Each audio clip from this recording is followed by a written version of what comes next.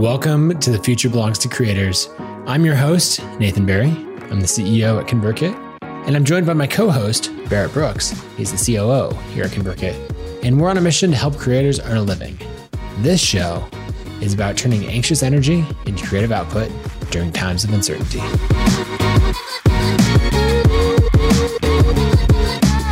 Welcome to episode 78 of The Future Belongs to Creators. My co-host right now is an empty chair. We'd love to hear in the chat, red, yellow, green, how are you doing? Sign off there. And then also drop some questions. Today, as you know, is Q&A Friday, and we'll answer all of your questions. And look at that. Welcome back to my wonderful co-host. How's the coffee? Delicious. Just adds so much nice bouginess to it to warm up your own oat milk at home, you know? Exactly. Watching me get up to go get my coffee is kind of like watching Mr. Rogers take his shoes off and put his slipper. It's the same kind of thing, you know, just relatable. Sure. Yeah. Yep. I mean, I was thinking Barrett Brooks, Mr. Rogers, like totally on the same level. Yeah. Always. Give me 20 years. Barrett Brooks, cultural icon. It'll happen. I'm certain of it. On that note, how you doing, Barrett? I am green today.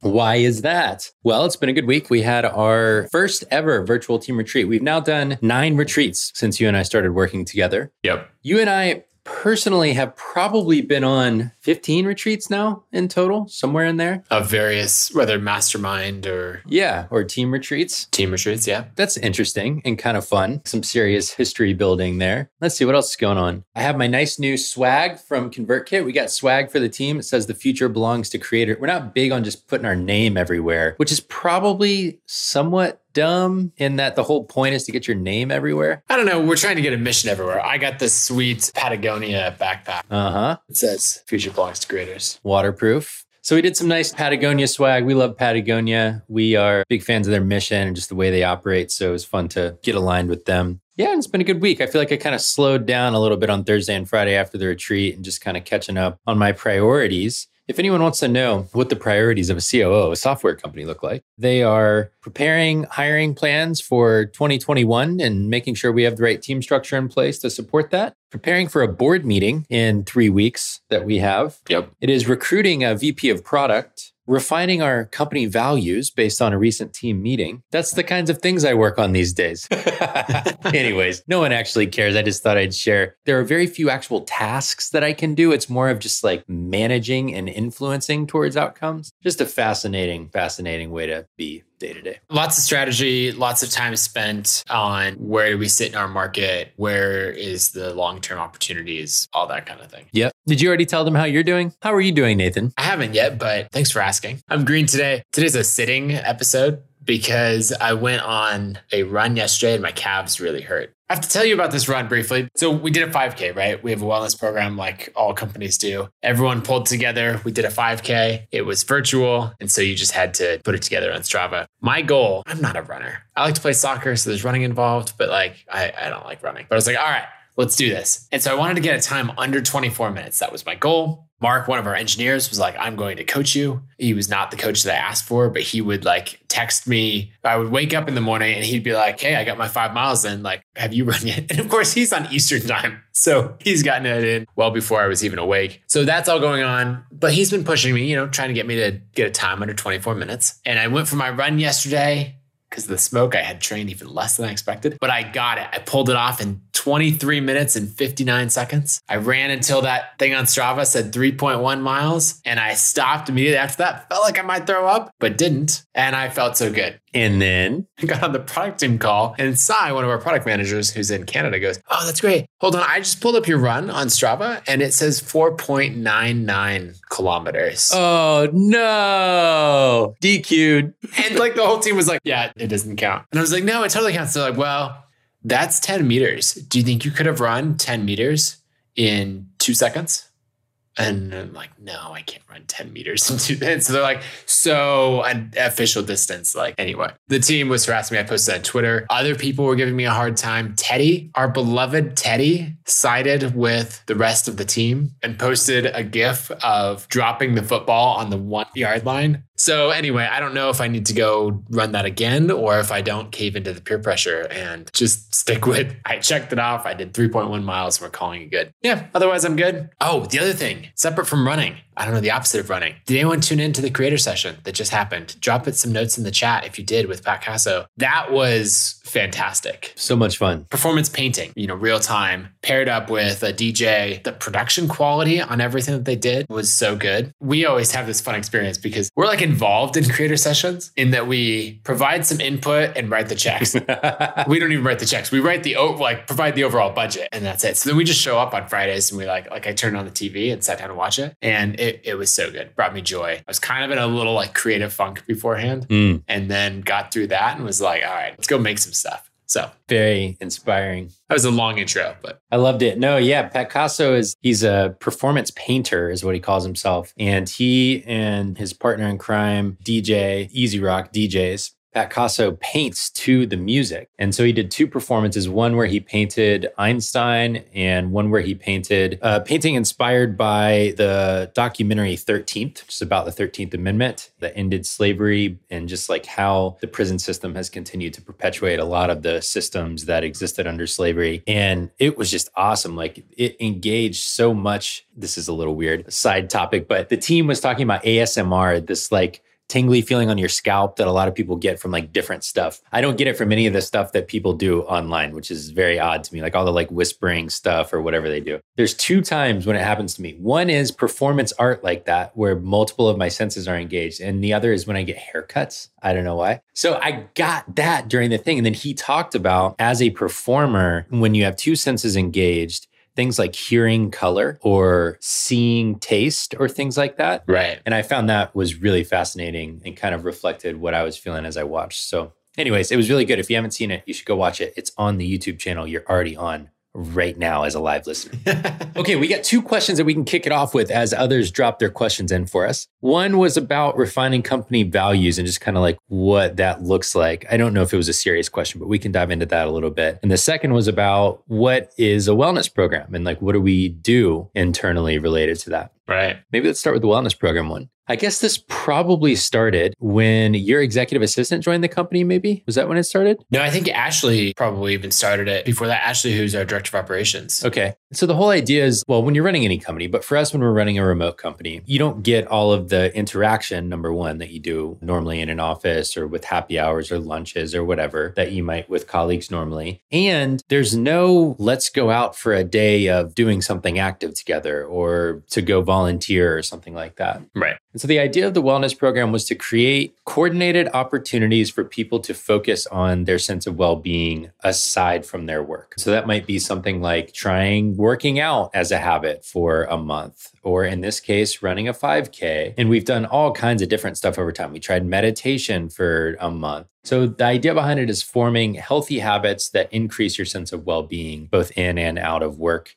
And it's been really fun. It's been kind of a mainstay of our culture over time. And some people participate, some people don't, but I think the ones who do really have a blast with it. Yeah, I think probably a little over half the team participates, depending on the topic or whatever else. We often tie it into a team retreat. We did one around financial wellness. We do profit sharing, right? So we're here's $10,000. And we realized, hey, we should also have conversations about financial goals and getting things in a good place. That was really fun because we got to know people a lot better, as to what their individual goals were, what they were saving towards. It was fascinating. Some people were saving 30 or 40% of their salary, and some people were savings? That's something I should be doing. Okay. And you got some good conversations going there. Another favorite wellness program was a burpee challenge. And we did that on Marco Polo. So just everyone signing in with their little Marco Polo things, getting their burpees done. And it just built up. I think it was 3 burpees the first day or something, and just kind of ramped up from there until it turned into a lot. So this is a couple things. One, you get closer and you get a new perspective on whoever you do it with. And then 2, it kind of changes your habits as you get this motivation and input from other people. If you don't have a company, right? You're not let's do with our 10 people, let's do our wellness challenge. Instead, do it with other creators. Can you pull together your mastermind group or something else and say, hey, what we're doing here is great, the sessions or whenever we hang out. But what if we did our own little 5K? Or what if we all did daily meditation for a month and then see what sticks after that? So it doesn't have to be through a company. You can just pull it together however you want. Just get a group and work to self-improve together. Yep. Totally. The other question, just real quick, I'll just provide an answer on the values thing. We've had the same company values for 4 years or something like that. Sounds about right. And they're very intentional. Like they've always represented our intentions. And now we've just been around long enough. We've lived them long enough to know, that quote about, I don't know if this is actually what sculptors experience, but starting with a piece of material, rock of some kind, whatever, and that their job is to reveal the statue that is within the rock as it is. Right. I kind of think of refining our values like that. It's not that we're going to change the values we operate on. It's that we wanted to check in and refine the existing values to provide more clarity to the team, number one, and to more accurately reflect what we are trying to live out as a company. And so some of that will just result in like small tweaks to 2 or 3 values that give us more clarity, allow us to better reflect our intentions behind them, and ideally give the team a better sense of how to act those out in their day-to-day work. So that's the basic gist there. Yep. I wrote an article about some of this titled, "What's Your System for Establishing Principles?" And it basically is an idea for how you go about taking random, vague ideas, things you live out, and bringing them all the way through into concrete principles. I'll drop that in the chat there. It's an older post, but I think it has some good stuff and kind of mocks out what would it look like if you had a Trello board where you built those out. Because I think everyone, with values or principles, they think that, we go from we don't have them, and then we'll go away and we'll do some retreat for the weekend or silent meditation or I don't know what. And then we'll come out with these perfect, well-formed values. And the reality is that's not how it works. Like everything in a creative environment, it comes from iteration over time. Mm-hmm. Yep, totally. Okay, next question from Hustle Savvy. Hustle Savvy, I assume that's your brand. If you want to drop your name in, we can personalize it. But let's see, question. If you're pivoting to a new niche, what would you do to refine your content strategy and define your potential products? Okay, so you're pivoting from one thing to a new thing. How do you refine content and product strategy in the process?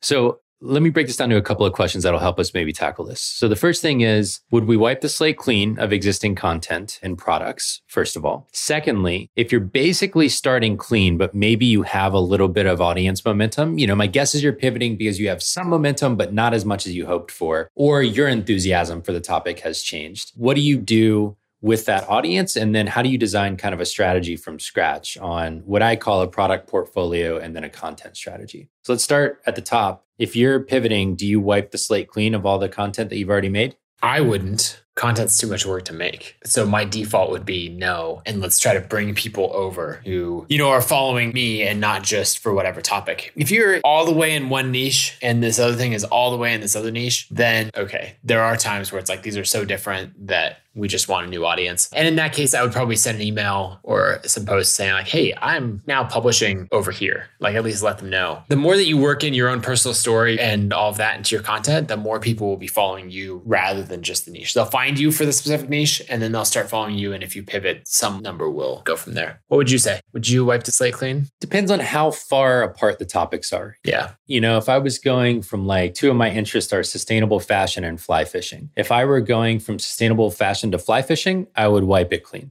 If I was going, as I am starting to do in my personal work, going from how to find a meaningful career to how to tackle some of the most important problems in the world in politics, climate change, education, things like that. No, I'm going to keep all my existing work and I'll just parlay the idea of building a career around these issues to tie all of it together. And I think that my audience, because they know how particular I am about, all of the different things I care about, they'll understand that. Some of them will leave and some of them will stay, and that'll be great. And so I think it really just depends on the circumstances in terms of how close are the two things together, and are the same people who cared about the old thing going to care about the new thing. An example of this, Rick Tarozzi, who is a fantastic community builder in the startup community here in Portland. He runs one of the local accelerators. He's had this site called siliconflorist.com forever. And it's a Portland and Pacific Northwest startup community kind of news site, kind of like TechCrunch for Portland, but it's just one guy running it. Yeah. He knows a lot about the broader startup ecosystem, especially community builders in the ecosystem. And so he's thought about trying out either a Substack or a ConvertKit for running a newsletter about the broader community. Yep. And he was asking whether he thinks that he should create a new brand or just extend his existing work. And people gave differing opinions. My opinion is he should just extend his existing work because it's a natural progression to say, here's Portland stuff, here's wider startup stuff. And they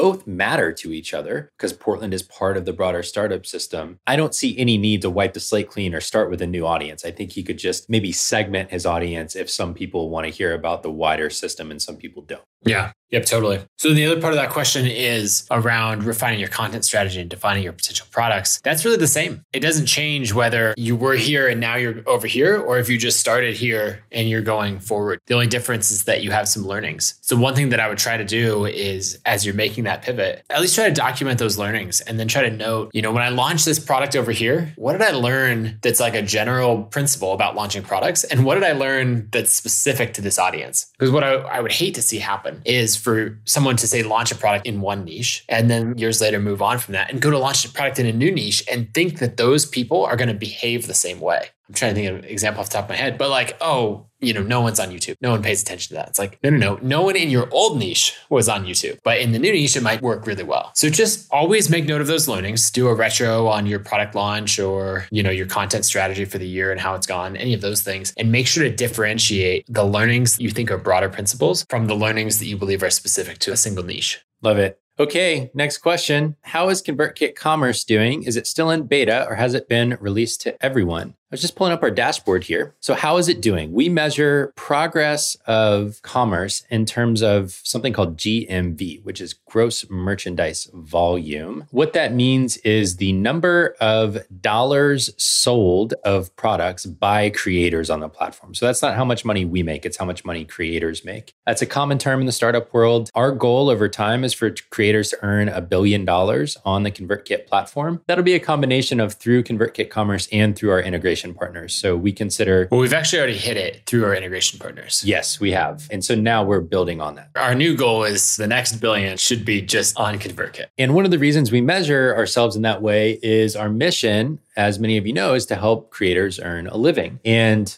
what better way to measure that than by the amount of money that they make? And ideally, over time, the average amount of money a creator makes on the platform. So our GMV to date is just under $117,000 in a relatively short time since launch. Is that 8 weeks, I think? Yeah, like 8 weeks, which is, is that a world-beating number? No. Does it show that there's a lot of potential here? Yes, for sure. In terms of, maybe you can answer the second part, Nathan, kind of how are we doing in the beta and who's it been released to so far? Yeah, so the beta's gone really, really well, better than we expected. So we want to keep all the momentum going there. It is just in the US right now. We've actually are testing in Canada. I think over the next week or so, I think we have like 3 or 4 customers in Canada using it for testing. And we hope to go wider there. And then it looks like Australia is going to be right after that. So the things that we're working on is recurring payments and expanding into more countries. And that'll be followed up with discount codes. We kind of have this difficult thing of, from a feature side, it's ready to turn on for a lot of people, except we have to make sure at the moment that they're in the United States. And that's something that we haven't done before. So we still have our beta process. I think it'd be frustrating for users if they logged in and saw the products tab and they're like, I'm not in the US.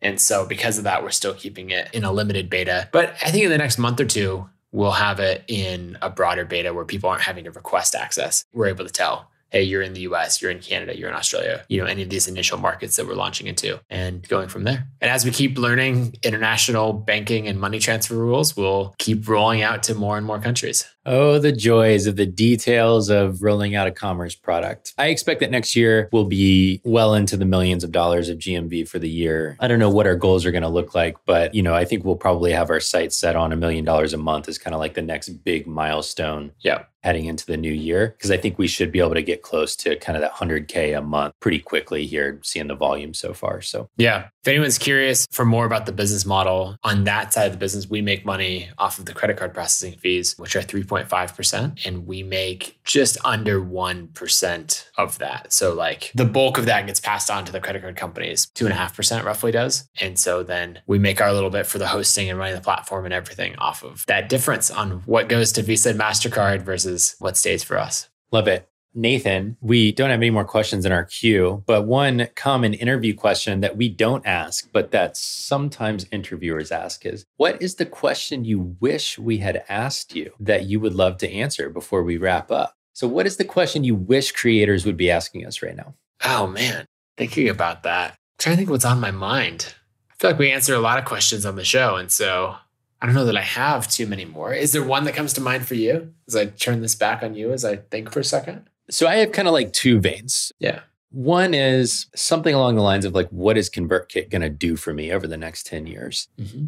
In other words, what is the role ConvertKit's going to play in the growth of the creator economy? And what do I have to look forward to? And then the second one would be, what are the trends, if any, that are going to significantly change my reality as a creator over the next 3 to 5 years? Should I be ready for anything that's coming my way that's going to significantly change the business model or the way that I build an audience or anything like that? Those are probably the two biggest ones, but we're always thinking out in the future. So that seems obvious. Let's go to that second one. Okay. Of the trends and things that are happening, because that sparks something. We could probably do a full episode on this. I think that the broader entertainment world, so let's say from reality TV to what's on Netflix to music, art, all of that, right? That is one thing. And then there's sort of this other creator world and a subset in it. Let's go to say the bloggers and podcasters. And there's very different budgets at play there. There's very different audience sizes, levels of fame, everything else. One thing that I think is going to be true is as these two circles merge, right? Like Podcast Movement, they just booked Mark Cuban for one of their keynote sessions, right? And you're like, Mark Cuban, that's weird. But then you realize, oh no, okay, his with broadcasting.com. Like, okay, I'm starting to see some overlap there. You're seeing like, oh, podcasting is going mainstream, which if you're a small podcaster, you're like, that's amazing. But also there's this other thought of like, now in your space, the best creators in the world are playing in that space. And so you actually have to level up. What if, that podcast that you're competing with is started by a celebrity athlete? On one hand, it validates everything that you're doing and validates the space. And it's not like, oh, you have a podcast. That's cute. It's like, oh, nice. I've been loving the podcast. But on the other hand, the budget, the bar for quality, the consistency that you have to have and the standards that you hold yourself to as far as continually leveling up get a lot higher. And so I think what's going to happen as these like professional creators merge with the indie creators is that the indie creators are going to have to keep accelerating their abilities and leveling up their quality and commitment in order to keep up.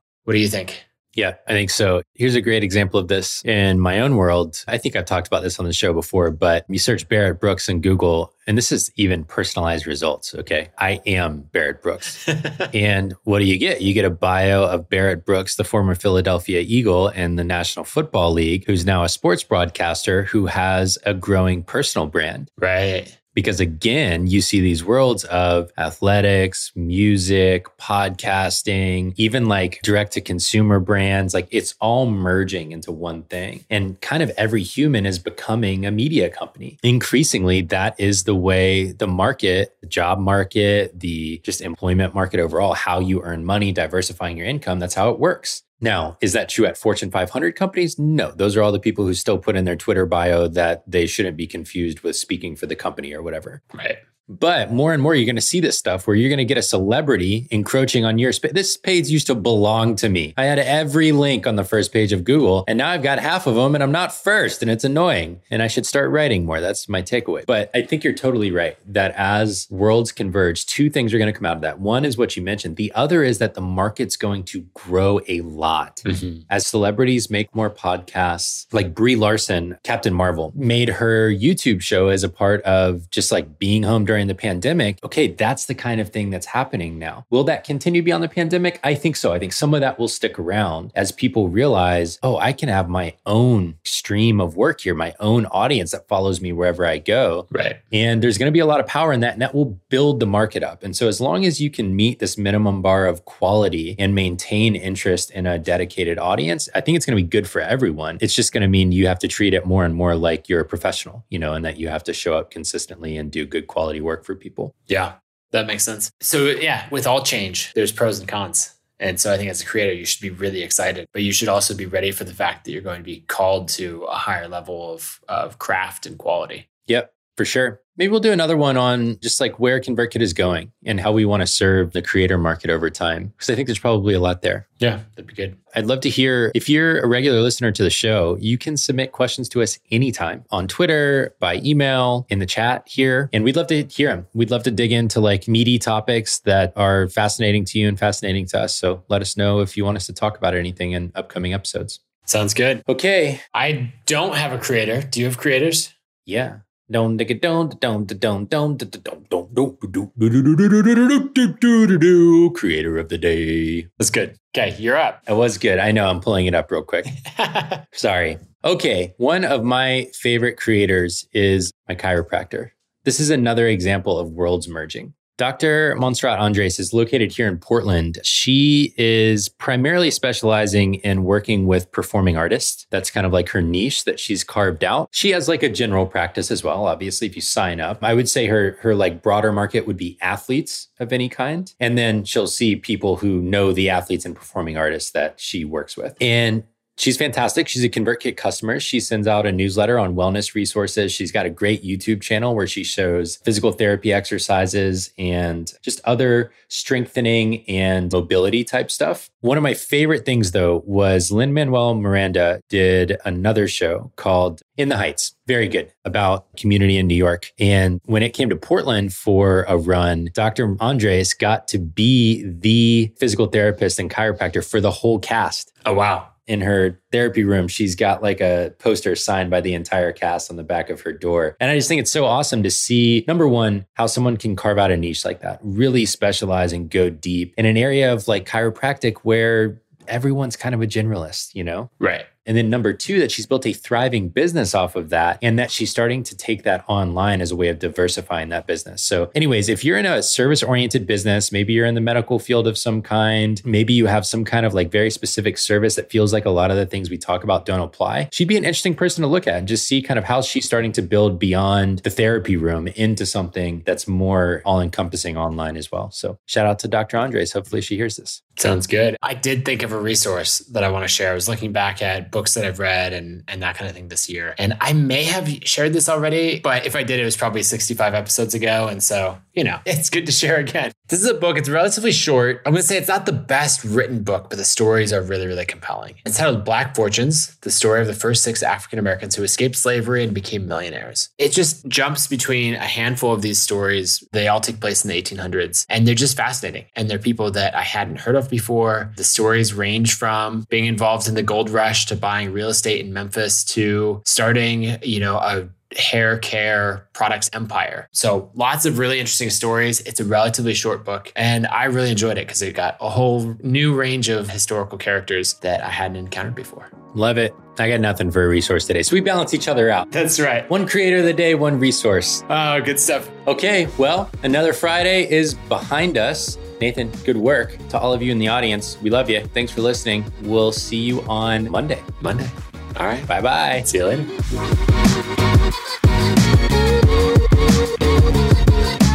Thanks for listening to this episode of The Future Belongs to Creators. If you didn't pick it up from the show, we make a tool called ConvertKit, where we're on a mission to help creators earn a living by building software that helps you build an audience of loyal fans. If you want to give ConvertKit a try, you can go to landingpage.new to launch your next creative project. You'll be able to build a landing page and send emails for up to 500 subscribers totally for free. So again, that's landingpage.new. You can get started with your free ConvertKit account today.